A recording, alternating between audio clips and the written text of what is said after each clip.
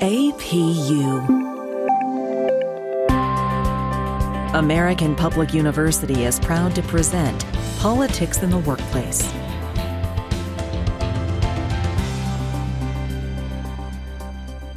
Welcome to the podcast. I'm your host, Cynthia Gentili. Thank you for joining me. Today, I'm excited to dive into the many employment law issues present in the so-called gig economy. We will explore what exactly the gig economy is, why it presents so many unique legal challenges, how COVID-19 has changed the gig worker landscape, and how modern courts and the Biden administration treat these issues. Today, my guest is attorney Neil Goldsmith, a partner at Lathrop GPM, a full-service law firm with nearly 400 attorneys located in 14 offices from coast to coast.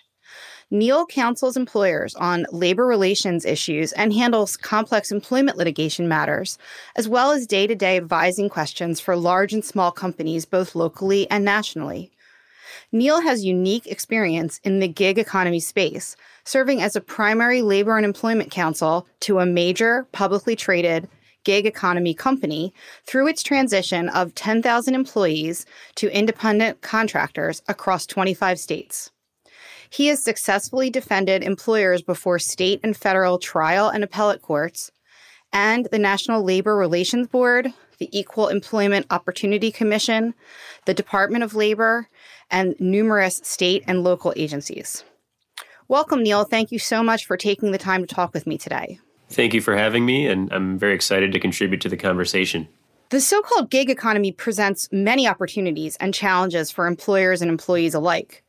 This relatively new workforce dynamic has dramatically shifted the landscape of employment law, and this shift is in more than name only.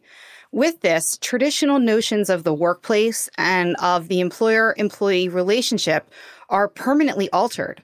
These jobs are often temporary and flexible, with workers categorized as independent contractors and freelancers rather than full-time employees.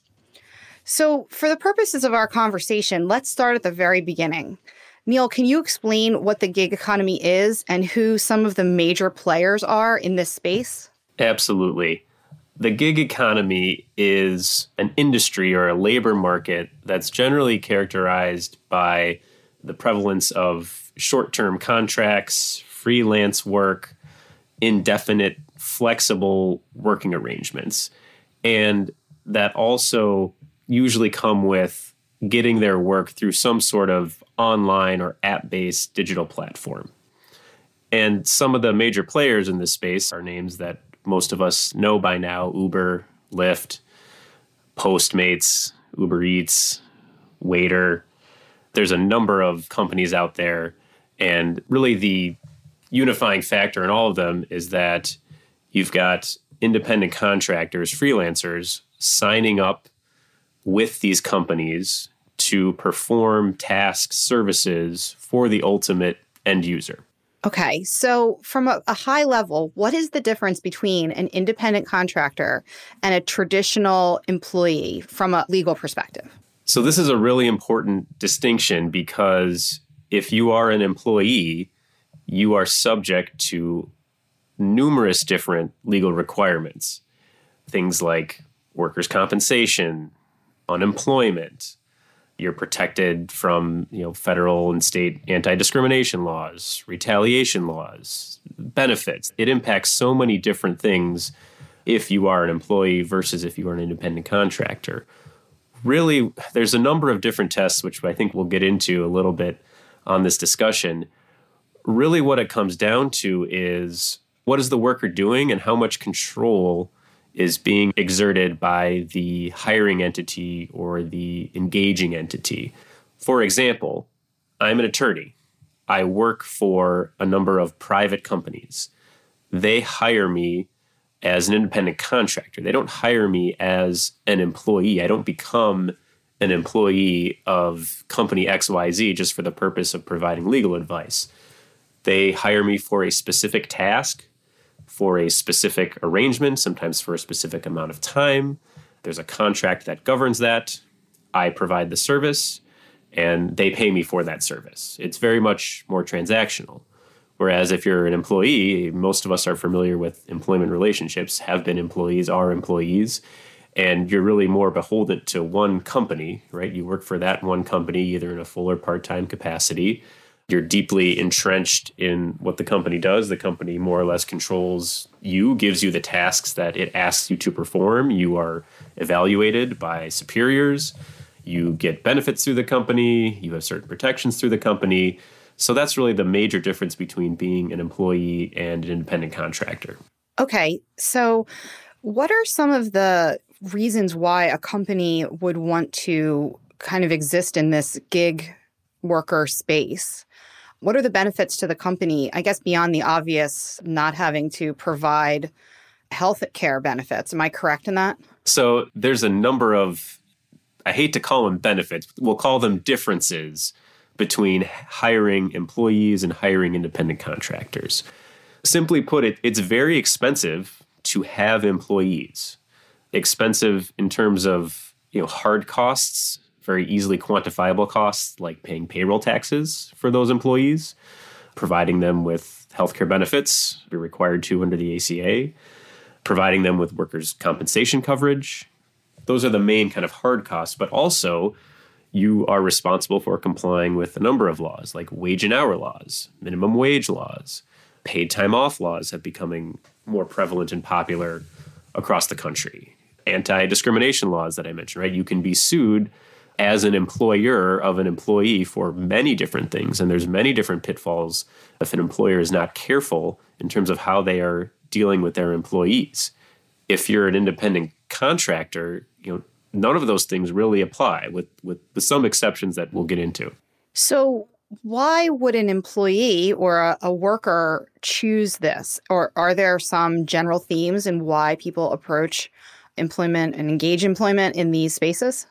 There are certainly some workers, I'd say even many workers, who prefer an independent contractor type model. And really what it comes down to, I think, for those workers choosing that is freedom, flexibility, entrepreneurial spirit. If you are a worker and you don't want to be told, here's your schedule, right? You're working a 9 to 5. You come in Monday through Friday, or maybe you're in a retail setting, right? You get your schedule a week in advance. You never know how many hours you're going to work. You never know when they're going to be. People are seeking more flexibility, and they want to say, you know what? I want to work when I want to work. And for example, if you're an employee and your boss comes to you and says, hey, I need you to get this done for me by tomorrow, you don't say, sorry, not interested. I'll wait for the next project. Versus, independent contractors, they have that flexibility. They can say, well, I'm going to accept this task or I'm not going to accept it. And I think there's a certain flexibility that is attractive to gig economy workers. So I can think through many scenarios in ways in which COVID-19 has impacted this gig economy. I think about homebound consumers utilizing grocery shopping and delivery services, takeout delivery services, even restaurants that didn't otherwise provide delivery service of their own using those same delivery services. So in what ways has COVID-19 impacted this gig economy? So it's been really interesting. One of the clients that I work with in this space, they're in the food delivery business, and things were booming for them in COVID. And I'd say they were one of the few companies where business was booming. Most of the conversations I was having with my other clients were not the same conversations I was having with this client. Your more traditional employment workplace setup. Exactly, right? Okay. You're talking to, manufacturer, or a healthcare client, or higher education, transportation, what have you. They're all dealing with, tougher issues about, okay, well, what do we do with our workforce? Can people work remotely? Is demand all of a sudden dropping off? I do a lot of work with the restaurant industry. Obviously, they've been hit very hard from COVID-19. For the gig economy companies, though, I don't know about you, Cynthia, but I've used DoorDash, Bite Squad, Waiter, Grubhub, right? All those apps way more in the past 12 months than I probably have in the previous, since whenever they began. Just because it's easy, right? You're not going out to a restaurant, but you still want restaurant quality food. And frankly, for me, it's something to do, or it was something to do, right? There was not a whole lot going on, and it was nice to kind of change things up that way. And I think a lot of people were thinking and feeling that way. And so for the food delivery and particularly the Instacarts, the Postmates of the worlds too. That was also, I think COVID-19 was a big boom for them because people didn't want to go to the grocery store anymore, and they learned they didn't have to. What was really interesting is you have kind of what I'd call the grandmother market, that folks who are not necessarily technologically inclined all of a sudden are getting on Instacart and figuring out how to have their groceries delivered to them, which has been an interesting shift in kind of the target demographic, I think, for a lot of these companies. I can attest to that in my own extended family. Lots of questions about completing an Instacart order from their local grocery store, which we were encouraging so that they were not exposing themselves to any added risk, but also providing tech support. Yeah, I never thought in a million years my mother would figure this out, and she did, and I'm very impressed and proud of her. Right? Exactly. So it sounds like COVID-19, was like a boon for a lot of these companies. So what challenges did that present? I'm sure there were many. Right. So it certainly wasn't a boom for all of them. I know Uber and Lyft, I mean, if you look at their year over year, I think from March 2019 to March 2020 or April 2019 to April 2020, they were down something like 90%, which is not surprising because people aren't going anywhere. They don't want to ride in a car with a stranger they don't know. People were still kind of feeling out what does it mean to live in a pandemic. As for the challenges, I think honestly it was a lot of the same challenges that all of us were facing and any other traditional employer was facing, was keeping their workers safe and keeping their customers safe and making sure that whatever the transaction is contactless as possible, right? That's a new buzzword that we didn't hear much about before March of 2020. And you saw a lot of these gig companies really advertising, promoting the new protocols in place to keep, both their drivers, their workers, and their customers safe. And it's interesting on that note, they're walking a little bit of a delicate line because remember, these are independent contractors. They're not employees, and they don't want to convert them to employees by all of a sudden providing them with certain supplies. So one of the tests that courts or agencies will often look at in terms of whether or not an individual should be classified as an independent contractor or employee is what supplies does the potential employer provide to them, right? Are they providing their own supplies or is the employer providing the supplies? For example, if you're in food delivery and your company is providing you with wipes, sanitizers, face masks, face shields, those sorts of things to make your job more safe and to keep your customers safe, does that shift the needle a little bit in terms of making an argument that these workers really aren't independent contractors, they're really employees if you're the one who is providing it to them? That's really interesting. So can you talk a little bit more about some of these tests that are used to determine whether a company has crossed the line from independent contractors to employees and needing to then provide them with some of the more traditional employee benefits? Absolutely. And before I go into this, I just want to state for background purposes, people often talk a lot about misclassification and independent contractor misclassification. Misclassification in and of itself is not unlawful, right? It's not a legal claim. You can't sue someone for misclassification. However, as we mentioned at the outset, it's a legal determination that has a ton of significance as to whether or not someone is entitled to various rights and protections as employees. And so when you're looking at these different tests, these tests will actually vary based on the underlying employment or labor statute that is implicated, and also the jurisdiction that you're in. They will vary from state to state. They'll vary from federal circuit to federal circuit.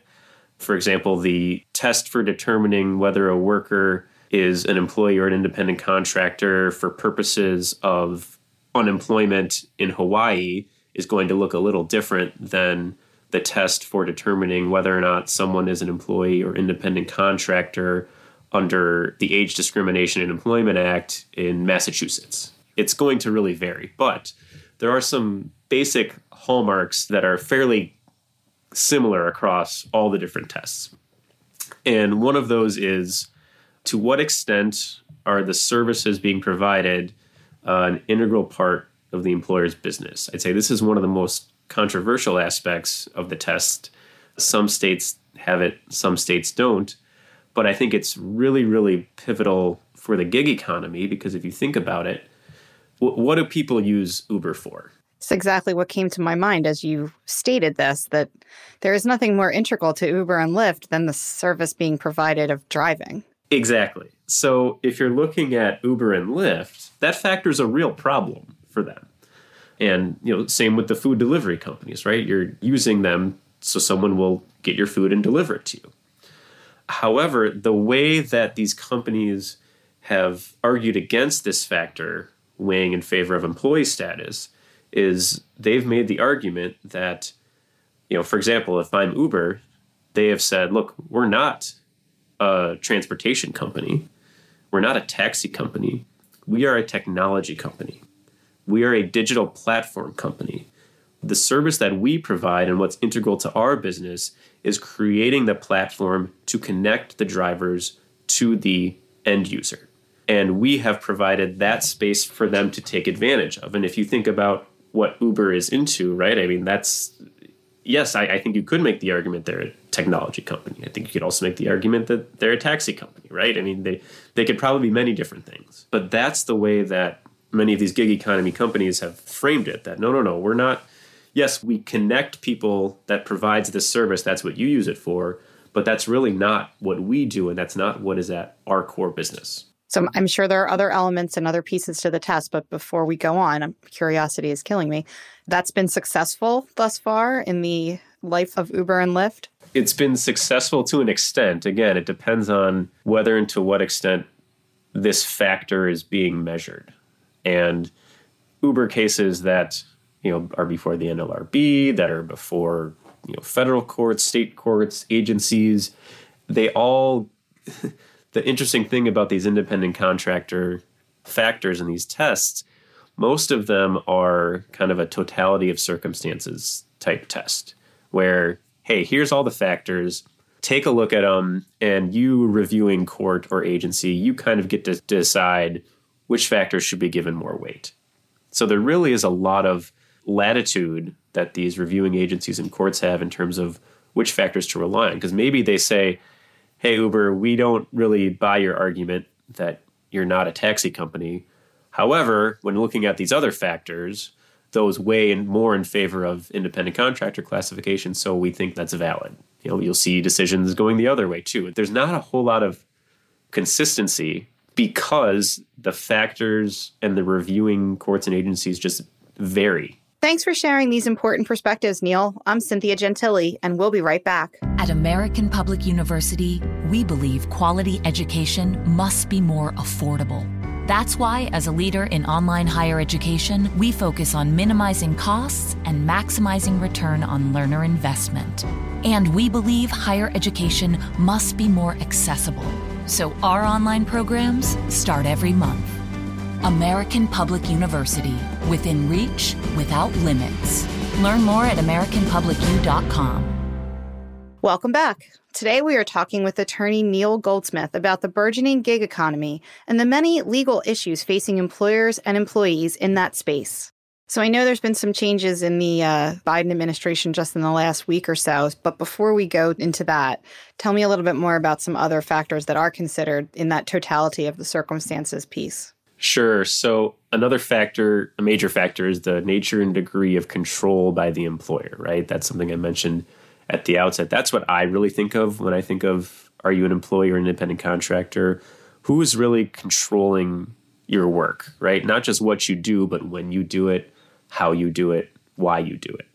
If the entity providing the work is controlling those things, then it's likely you're going to be an employee. On the other hand, if you as the independent contractor are really determining that, then you are likely not an employee, right? I think of that factor as, let's say, again, I'll use the lawyer example because it's what I know and it's what I do, right? Company hires me, says, Neil, we need you to give a legal opinion on X. Great, I'll handle that for you. And then what I do is determine, okay, what's the best way for me to go about researching this opinion, writing this opinion? Who should I be consulting with? Should I bring in other associates to work on it with me? I have the discretion to make those decisions on my own. So the entity who hires me determines the final product, but I get to determine how that product is made. This is why it's important in this construct that the driver for Uber or Lyft has the ability to turn that light on for a couple hours a day or a couple hours a week and accept only certain rides, or the DoorDash delivery person accepts only certain deliveries because it seats the control with the employee.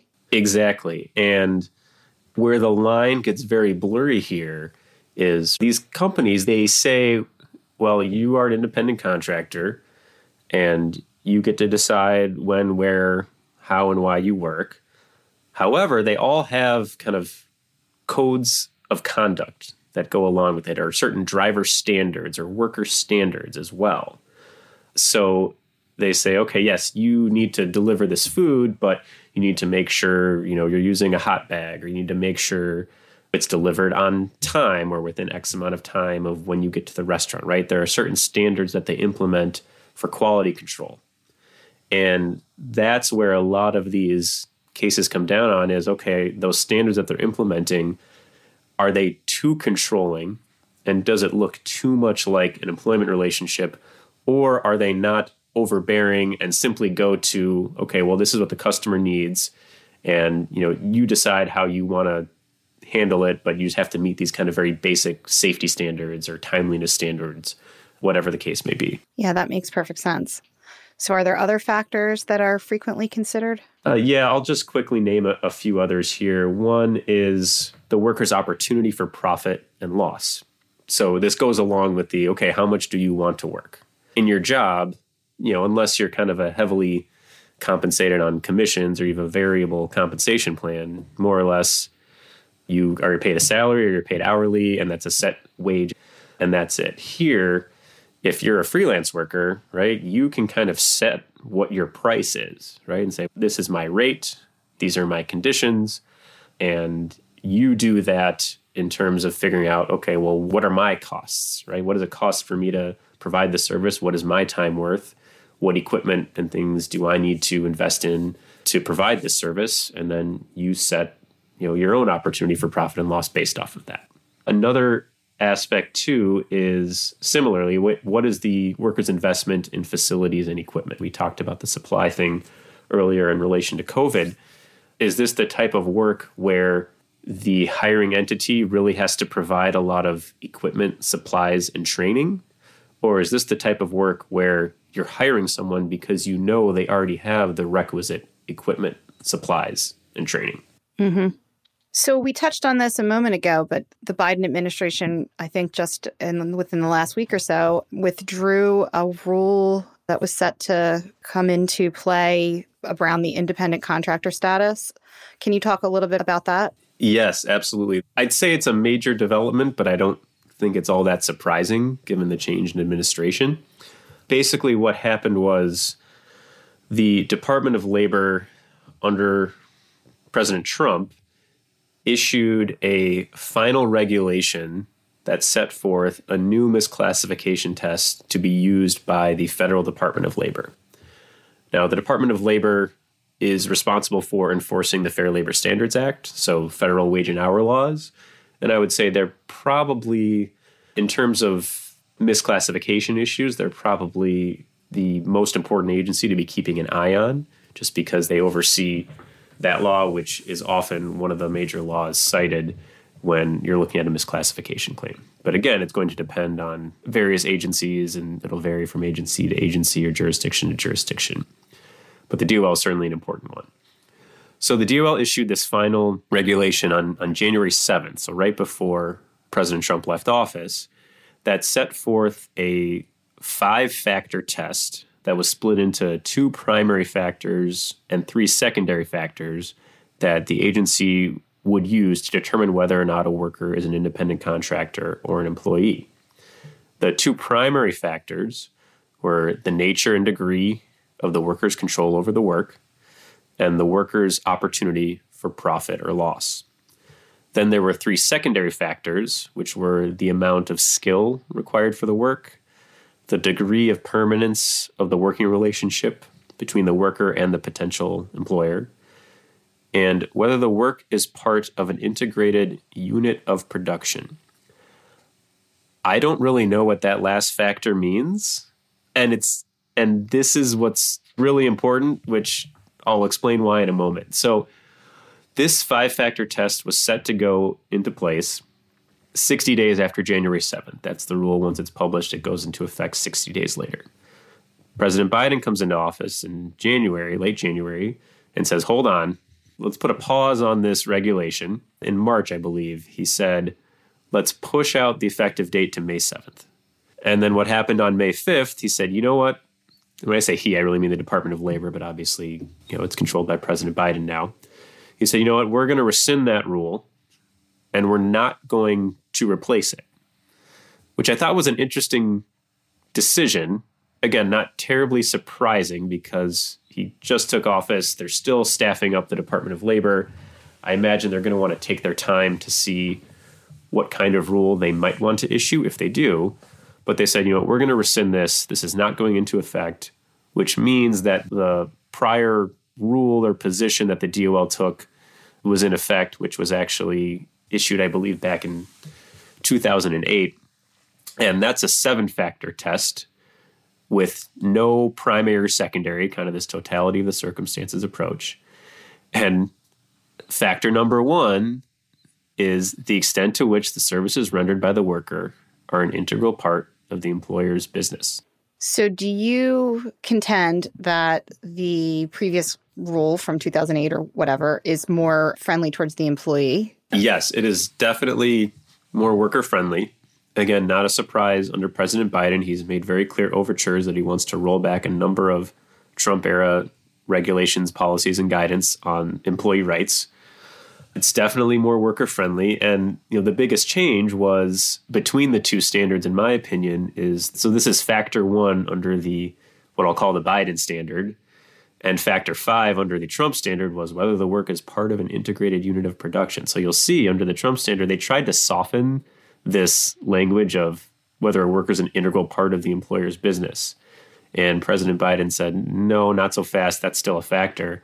When they went back to this test, I'm positive they had the gig economy companies in mind. Mm-hmm. It certainly seems to apply most broadly to those types of work arrangements. Absolutely. So what should we keep our eye on right now as far as sort of what are the bigger challenges, bigger opportunities for employers and employees in the gig space? So I think the big one here is look at what's going on in California. So in California, a couple years ago, they codified what's called the ABC test.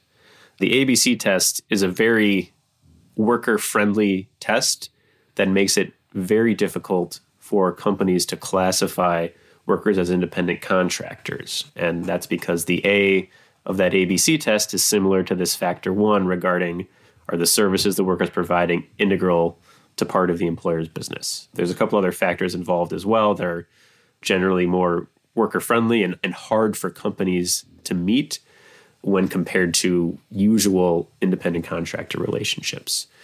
So what happened in California was Uber, Lyft, other gig economy companies said, we can no longer operate in California because of this ABC test that's been codified. And so they launched a ballot initiative called Prop 22 back in 2020 to essentially exempt app-based transportation and delivery companies from this ABC test. And I was a little bit surprised. I don't know if others found it surprising, but it passed, and it passed with a fairly wide margin. I think it was 59% of voters voted for Prop 22. But what Prop 22 did, it didn't just say, okay, you're exempt. It created kind of a third classification, if you will, right? These Uber drivers, they're not going to be employees, but they're not really independent contractors. They're something else. They are independent contractor plus, if you will, right? Because some of the things the law did was it guaranteed a minimum wage for drivers. It guaranteed expense reimbursement, health insurance, a lot of the things that they would get if they were employees. It was interesting how Uber and Lyft came out and said, you know what, we'll give you some of these benefits just don't make us classify them as employees, because if you do that, we're going to have to leave the state. We're not going to be able to operate.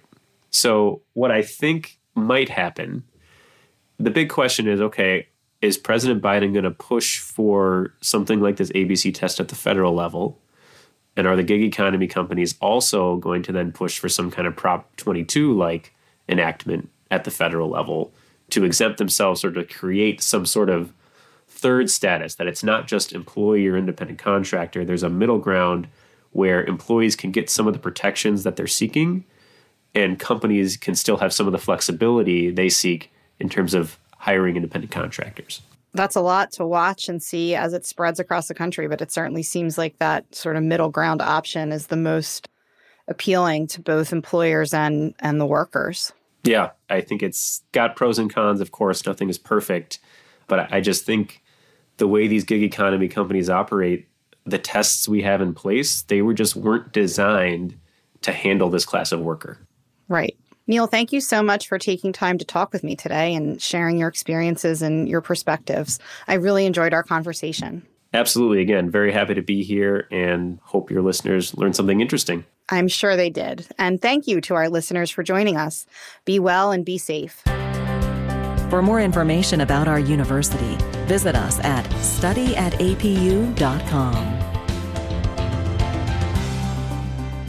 APU, American Public University.